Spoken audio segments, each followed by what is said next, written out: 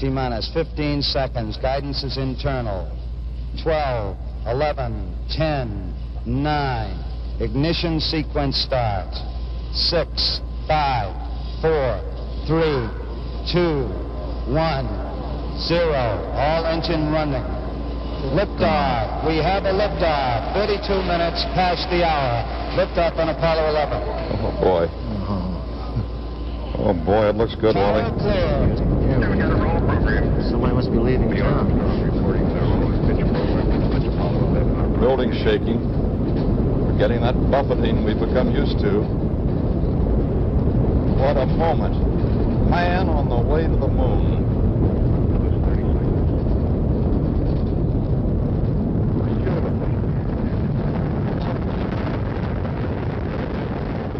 It was obvious from the very beginning that even though two men would touch down together inside the same spacecraft on the lunar surface, the one who put his boot in the powder of the moon first would become one of the most famous names in human history. In the early days of putting together the Apollo 11 mission, there was debate about which astronaut should go first. Buzz Aldrin made the case that it should be him. Look, he had to try. Of course. Who wouldn't? But in the end, the roles of the two astronauts in the Eagle and the design of the LEM itself determined that Neil Armstrong would be the bigger name in the history books. As mission commander and the person steering the LEM, he was positioned nearest the hatch that would lead out to the lunar surface. There's not enough room inside the LEM to safely switch places regardless of desire, so Neil Armstrong would be the first man on the moon.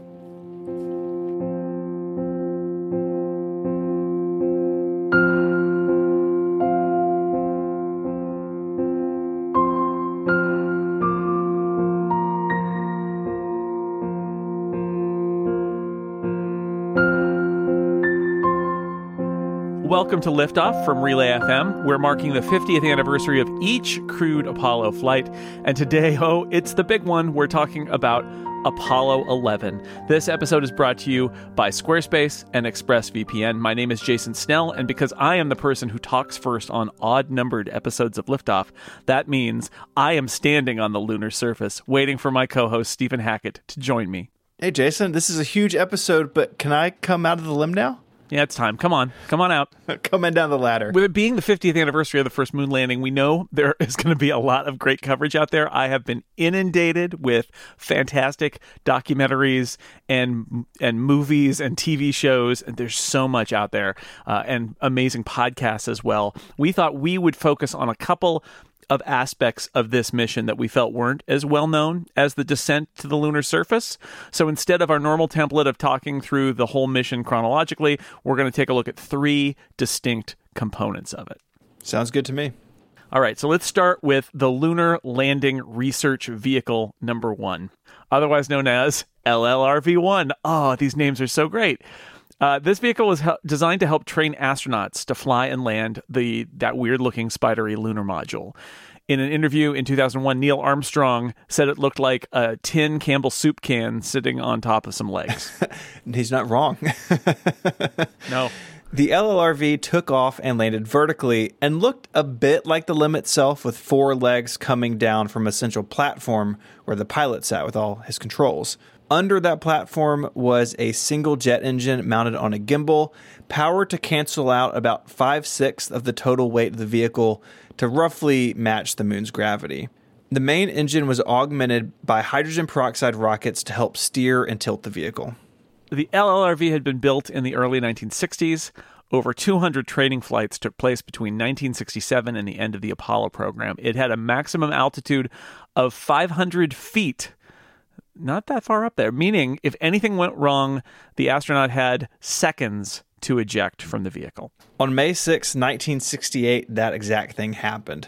Neil Armstrong had to eject from LLRV-1 at a mere 200 feet or about 60 meters above the ground after the vehicle's attitude control thrusters had run out of fuel due to the high winds during the test. In the film of this flight, it is very clear to see that Armstrong has completely lost control of the craft. It's really scary looking. You know, the way this thing works, it's in a stable, hovering position. The jet engine is holding it up, so it's coming down very slowly, like it was on the going to the moon. And then all of a sudden it's up on its side. It's falling to the ground. It's just like one, big jerk, and it's kind of like completely out of control. Armstrong's parachute opened when he ejected for 4 seconds. He had 4 seconds of parachute drag to slow him down before he hit the ground. After this, LLRV flights were suspended. NASA was about to take receipt of a new trainer dubbed the Lunar Lander Training Vehicle, or LLTV. That came complete with a revised and more stable design. In fact, this vehicle was used to train the bulk of the Apollo astronauts, and while there was an accident during its development, no astronaut had to eject from it during training flights. In their descent to the lunar surface, Armstrong and Buzz Aldrin found themselves above a surface filled with rocks and boulders, some of them the size of a car. Armstrong ended up taking manual control of the LEM, flying it rapidly across the surface of the moon, kind of like a helicopter, looking for a smooth place to land. No doubt his many hours in the LLRV and LLTV helped him land. Armstrong said this about the LLTV after returning from the moon. This is a quote. Eagle flew very much like the Lunar Lander Training Vehicle, which I had flown more than 30 times at Ellington Air Force Base near the Space Center. I had made from 50 to 60 landings in that trainer, and the final trajectory I flew to the landing was very much like those flown in practice. Armstrong's comfortable familiarity put the pair on the moon safely. 60 seconds. Lights on. Forward. Forward. 40 feet down, 2.5. Picking up some dust. Big shadow. More forward, drifting to the right a little. 30 seconds. Forward, drift. Contact light. Okay, engine stop. We copy you down, Eagle. Listen, Tranquility Base here. The Eagle has landed. This episode of Liftoff is brought to you by Squarespace. Make your next move with Squarespace. It lets you easily create a website for your next idea with a unique domain name, award-winning templates, and more. Maybe you want to create an online store or have a portfolio to show off your work, or maybe you're a writer and you want to spin up a blog. Squarespace is an all-in-one platform that lets you do all of those things. And you don't have to become some sort of server admin. There's nothing to install. There's no patches to worry about. Squarespace has all of that stuff covered. They have award-winning 24/7 customer support if you need any help. They allow you to quickly and easily grab a unique domain name, and all of those award-winning templates are beautifully designed for you to show off your great ideas. Earlier this week, I had a phone call with a group here in town. They've got an aging website, and they're looking to build something new. And of course, I pointed them to Squarespace. So going through, picking out templates, talking about what we can do, and I think it's going to work out really well. Squarespace plans start at just $12 a month, but you can start a trial with no credit card required by going to squarespace.com/liftoff. When you decide to sign up, use the offer code LIFTOFF to get 10% off your first purchase of a website or domain and to show your support for this show. Once again, that's squarespace.com/liftoff and the code LIFTOFF to get 10% off your first purchase. I'd like to thank Squarespace for their support of this show and all of Relay FM. Squarespace, make your next move. Make your next website. After touching down, the mission plan called for a 4-hour rest period before the initial EVA, but that was scrapped. You land on the moon, and then you're going to take a nap. That seems really unlikely. Not going to happen. I'm not stressed out at all. Yeah. I didn't just land a lunar vehicle. I'm going to take a nap now. No. So they didn't do that. No. So the crew and the LEM began to prepare to open the hatch. This was quite the process. They had to put on their bulky EVA suits and life support backpacks, which proved more difficult in the tiny lunar module cabin than it had in training. And after 3.5 hours of prep and checklist, the crew depressurized Eagle and opened the door. Video footage of Neil Armstrong's descent was captured by a slow-scan television camera that was mounted to the LEM. On the way down the ladder, Armstrong paused and pulled a D-ring that deployed the modular equipment stowage assembly from against the side of the descent module, and doing that turned on the camera. Okay, Neil, we can see you coming down the ladder now. Okay, Neil, we can see you coming.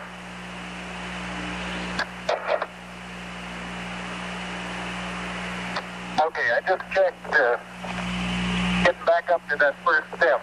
It's side isn't collapsed too far, but it's adequate to get back up. Roger, we copy. It's a pretty good little jump. Okay. At the foot of the ladder, the LEM footbeds are only depressed in the surface about 1 or 2 inches, although the surface appears to be very, very fine-grained as you get close to it. It's almost like a powder. Ground mass is very fine.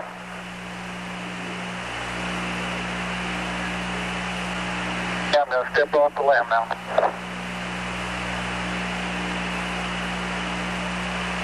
That's one small step for man,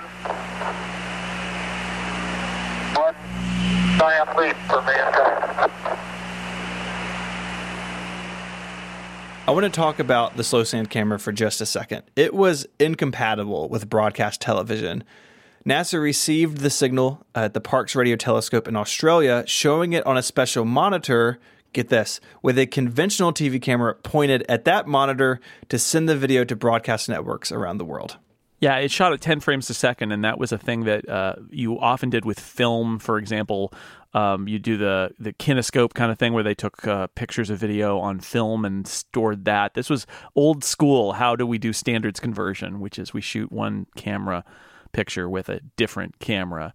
Now, NASA did record that raw video signal that was received in Australia, and by all accounts, it was a vastly higher quality picture than what we're used to seeing from the moon landing. But those tapes were never converted. Nobody apparently got around to trying to find a way to keep them around and then improve the final archival footage. And they were apparently lost in the 1970s and are believed to have been destroyed. They did search for them in the last decade or so, and they couldn't find them anywhere. And everybody, that is how we lost the pristine copy of the most historic video ever made. It's unbelievable. The documentary Apollo 11 does show Armstrong stepping on the surface from a different vantage point, and I believe that was actually shot by Buzz Aldrin looking out one of the windows of the LEM.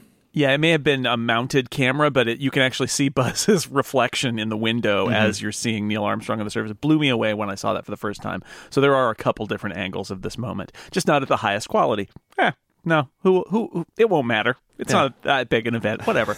Anyway, in addition to pulling that D-ring and turning on the camera and doing his thing, Neil Armstrong also uncovered a plaque on the ladder of the LEM, which read, "Here men from the planet Earth first set foot upon the moon, July 1969 AD. We came in peace for all mankind." It included the signatures of the 3 crew members of Apollo 11, as well as President Nixon's. And of course, that's still there because the descent module still on the moon. Yep. 20 minutes after Armstrong came down the ladder, Aldrin joined him and then moved the camera to a tripod about 30 meters from the base of the LEM.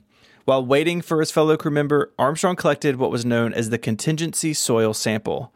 This was a small sample that could be stored in a bag tucked into the pocket of his pressure suit. And so the idea is that if the crew had to abort their EVA suddenly and leave the surface, at least they'd have some small sample of lunar material to return home. Aldrin and Armstrong inspected the LEM for any damage that may have impacted their return to the command service module being flown in orbit around the moon by Michael Collins. Sort of like when you rent a car, you have to check to see if there are any dents. Exactly. It's just prudent.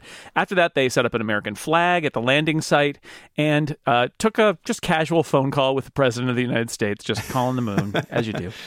At this point, the 2 men had different tasks. Aldrin completed what was called the Trajectory of Lunar Soil When Kicked experiment, which is exactly what it sounds like. I did this all the time in school, this experiment. Well, probably not the moon, but on the playground. But it's the same thing. You kick the surface and report back to the ground how the dust reacts. Just kicking the moon. It's a usual thing. Take that, moon. Aldrin also was responsible for noting any perceived temperature differences inside his suit when standing in the sun versus standing in the shadows. As we know, they would have to rotate the Apollo spacecraft in what they called barbecue mode in order to kind of even out the temperature between the sun side and the shade side. And they were concerned about whether that would be an issue with these spacesuits. But what Buzz Aldrin found was that there were only minor temperature differences, mostly localized to the helmet, and it wasn't that big a deal. Meanwhile, Armstrong was busy collecting additional small samples of lunar material before the 2 regrouped and unpacked a passive seismometer and a laser ranging reflector from the storage area on the lower section of the limb. The seismometer was designed to collect information about the interior of the moon and detect any moonquakes. Actually, not that different from InSight, which is on Mars right now. The experiment, though, failed after just 3 weeks, but there were more advanced seismometers to come, deployed by the crews of Apollo 12, 14, 15, and 16. So we'll talk about them more as we get to those missions. And the last of those lasted until 1977. The laser ranging retroreflector was a device designed to reflect a laser beam from Earth directly back to its sender. These were also placed by Apollo 14 and 15 later, and the three are used to provide a measurement of the round-trip distance between the Earth and the Moon. Out of all the Apollo experiments across the 6 missions that landed, only this program is still returning data. You can see why. There's no moving parts, right? It's just basically a mirror. Amazingly, though, the distance of the moon can be measured to an accuracy of about 3 centimeters with these tools. Yeah, and anybody who's got the right hardware can do this because you're essentially shooting a laser beam to the reflector point and making sure that you're getting it back. And then when you turn it off, you can precisely measure the amount of time before the beam stops. And you've got a distance, and it's incredibly accurate. It's pretty cool. Another experiment that they laid out on the surface was actually attached to the passive seismic experiment, and it was called the Lunar Dust Detector. It was not just carried out by Apollo 11, but also 12, 14, and 15. And this LDD measured the power output from a set of solar cells. So it's a solar panel, and they watched to see how dusty it got, so how much the solar signal would get suppressed. And most notably when the LEM fired off the ascent module and left the surface, because that would pick up a little bit of dust. And it was a little experiment, like how much dust did we kick up when we fired off? And they used this tool to find out. The sensors were also used to monitor long-term health of solar cells when left on the surface of the moon, of course being exposed to radiation and thermal expansion far beyond what we see here on Earth. Yeah, lots of things you can learn about something that we didn't know before, which is what if you put equipment on the moon and leave it there? What happens to it? There was also the solar wind composition experiment. This was an aluminum foil sheet facing the sun. Seems pretty simple. The theory here is that solar wind particles would embed themselves into the foil. It was taken down after 77 minutes and returned to the Earth, where researchers found isotopes of several different noble gases in the foil. Of course, the lunar samples are probably what are most well known when we talk about the crew's work on the moon. Armstrong and Aldrin collected 22 kilograms of material, including 50 rocks and several samples of the fine lunar dust, including that contingency little pouch he had in his pocket in case things went wrong. Additionally, they returned 2 core samples harvested by hammering collection tubes some 12 centimeters below the surface. So these are hollow tubes. They hammer into the surface, and you can get material that's beyond just the dust and rocks you can see with your eyes. And from here, you get, if you've ever been to a space museum that's got a little like moon rock sample that you can touch that's been rubbed smooth by all the people who've been touching it over years and years and years. It's all from this stuff, these moon rocks. It's pretty great. There are 2 different kinds of rocks that came back from the moon via Apollo 11. They're basalts, which are rocks that are formed when lava cools and becomes solid. And they're breccias, which are fragments of older rocks and bits of meteorites that have been stuck together. The work of collecting and packing these materials was quite demanding, with the crew often hitting metabolic limits set by the flight surgeon. All of this work took the crew of Apollo 11 about 2.5 hours, with Armstrong in total spending about 60 minutes longer on the surface than Aldrin. Once both were back in the LEM and attached to it for life support, they tossed their life support backpacks, shoe covers, and other equipment they didn't need anymore out the hatch back to the surface before closing it and repressurizing Eagle. Now, that's littering. Space littering. Yeah. Moon littering. It's even better than space littering, moon littering. Lunar littering. Now, they did also leave back some things that we wouldn't consider litter. There was an Apollo 1 patch. There was a 1/2-inch silicon disc containing messages of peace and goodwill from the leaders of 73 countries, and some more stuff, too. Watch a Cernet movie, maybe a necklace from his daughter, but probably not. Yeah. After the EVA, the crew was assigned a rest period. Finally got around to doing that. They didn't have much luck in getting any decent sleep, though. The mission plan called for them to keep their suits on, hooked up to Eagle for air, as the ground was really worried about lunar dust making its way into their lungs. Which is a good thing to worry about because it could be potentially quite dangerous. Now, later crews had weird little hammocks that they could hang in the LEM, but they weren't really a huge improvement. Anyway, Armstrong and Aldrin didn't get them. Aldrin curled up on the floor, little astronaut in a spacesuit laying on the floor of a lunar module, and Neil Armstrong tried to doze while sitting up, wedged sort of like you're propping yourself against the window in an airplane. He was wedged between the ascent module's cover and a little bit of the wall. Anyway, maybe they did some meditation. I don't know. But after about 7 hours of trying to get some rest because they wanted them sharper for ascent, it was time to light that ascent engine and rejoin Michael Collins up in lunar orbit. This episode of Liftoff is also brought to you by ExpressVPN.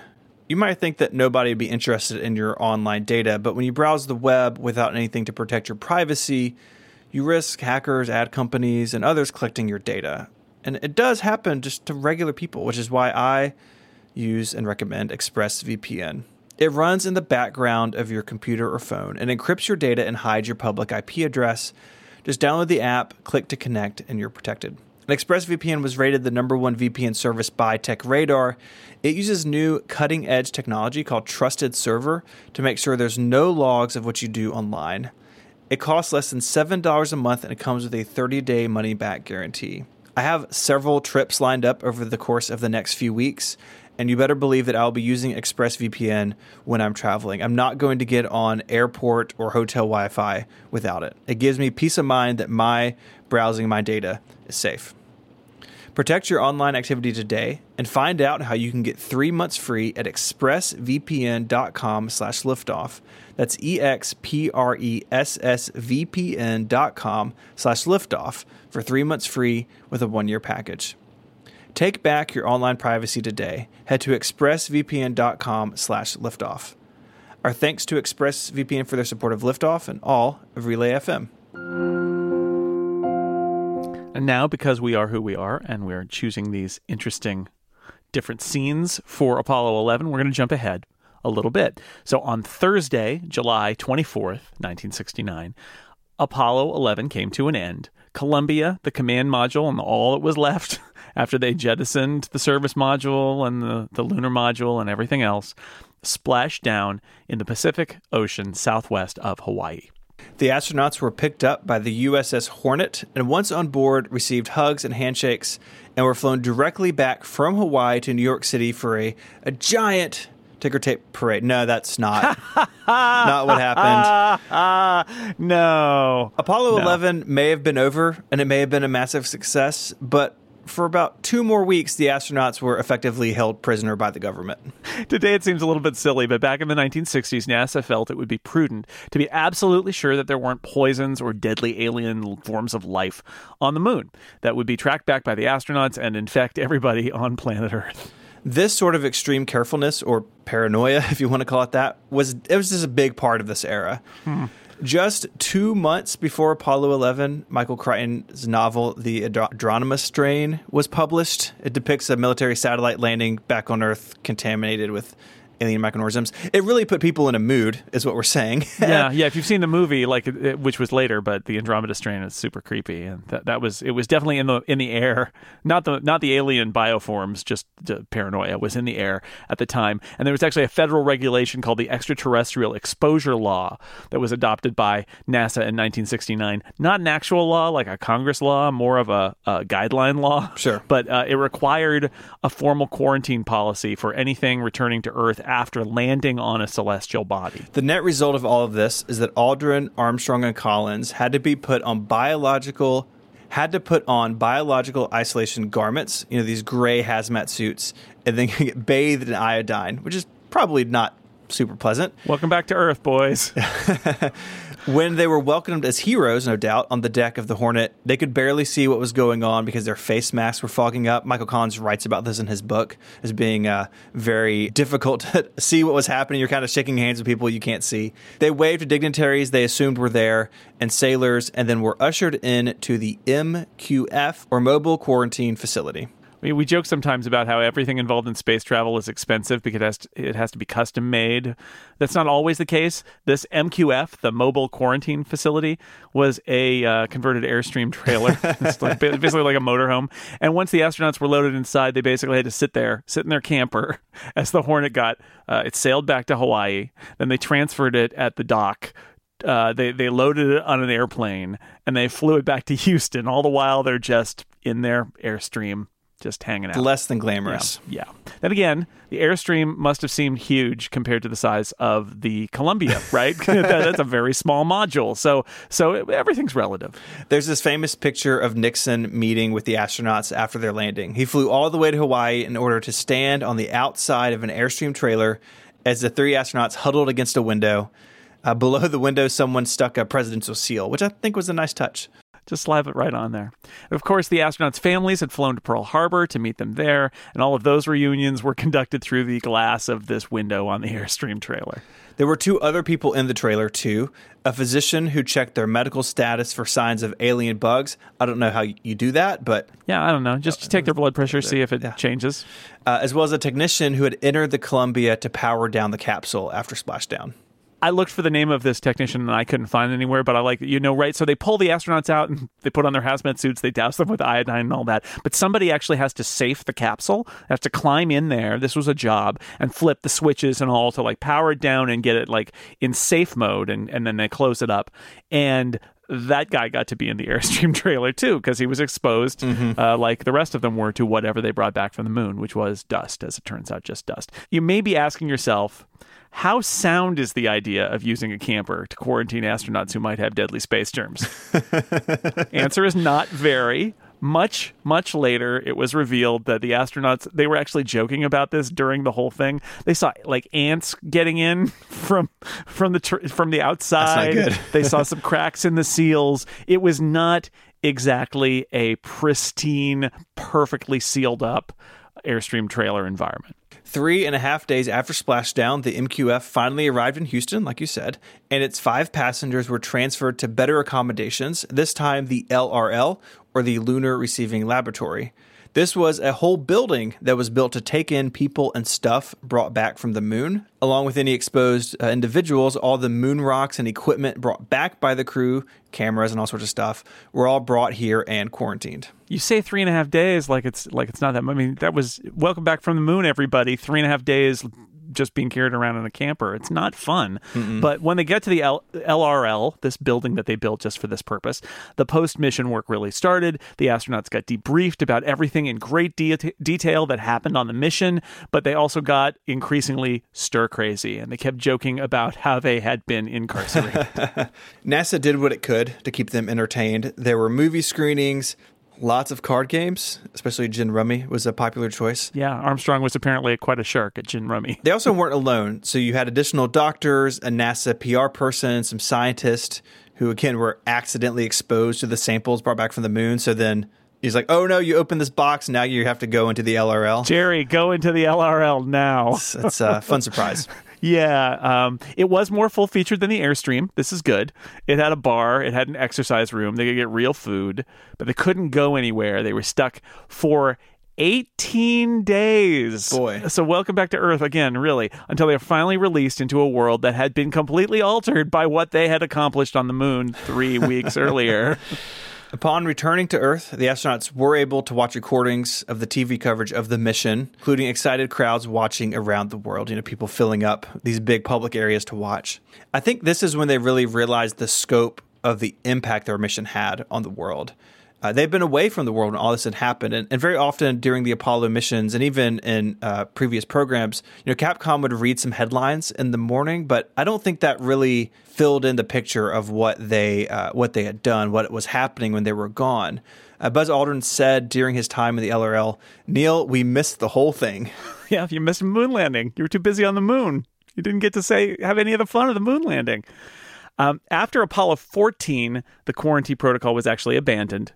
as all of humanity had finally confirmed the moon was entirely sterile. There were no space bugs, moon bugs. So the only 4 Airstream trailers were ever converted for use at the cost of about $250,000 to be the post-splashdown camper. And the extraterrestrial exposure law was finally revoked in 1977. Let's talk a little bit about the crew and their lives after Apollo 11.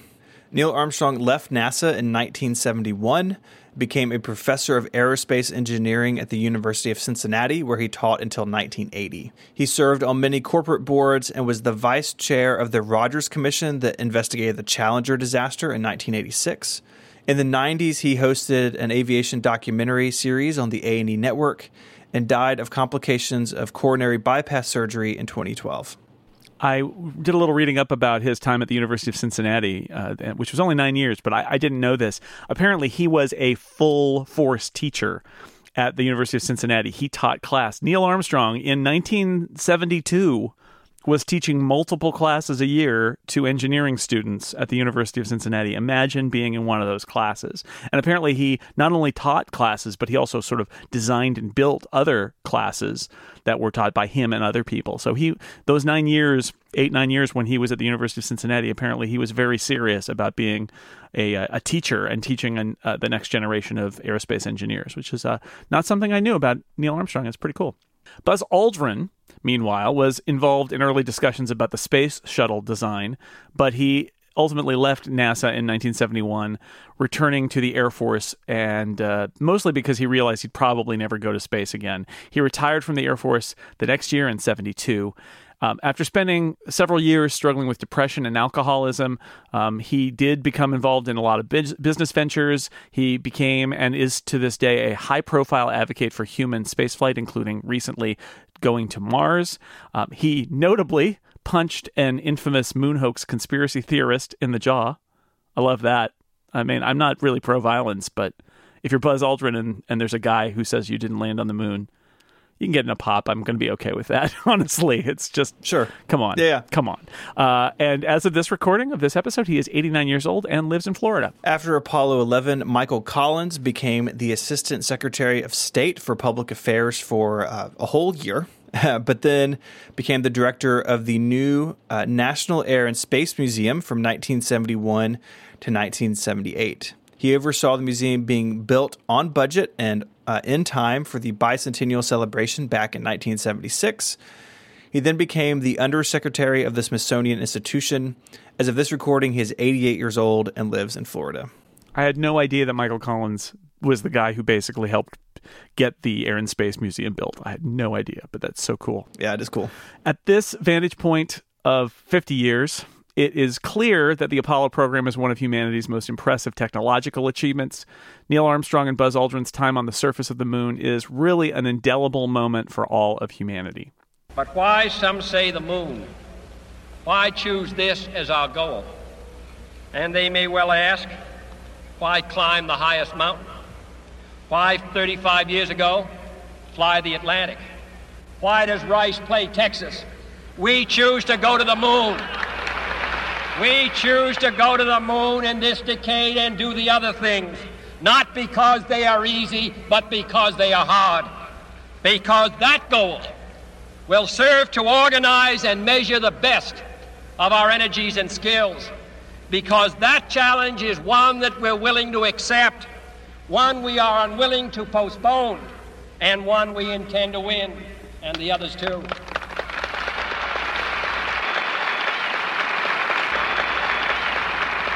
We shall send to the moon 240,000 miles away from the control station in Houston, a giant rocket more than 300 feet tall, the length of this football field, made of new metal alloys, some of which have not yet been invented, capable of standing heat and stresses several times more than have ever been experienced, fitted together with a precision better than the finest watch, carrying all the equipment needed for propulsion, guidance, control, communications, food, and survival on an untried mission to an unknown celestial body, and then return it safely to Earth, re-entering the atmosphere at speeds of over 25,000 miles per hour, causing heat about half that on the temperature of the sun, almost as hot as it is here today, and do all this, and do it right, and do it first before this decade is out, then we must be bold. It was driven by political motivations, most notably a Cold War desire to beat out the Russians at something in space. But perhaps more damning is that 50 years later, humanity has not set foot anywhere else in the solar system. And since the last Apollo missions, no one has even returned to the moon. In the aftermath of the Apollo 11 moon landing, the accomplishment was viewed by many as humanity's first step into life as a spacefaring culture.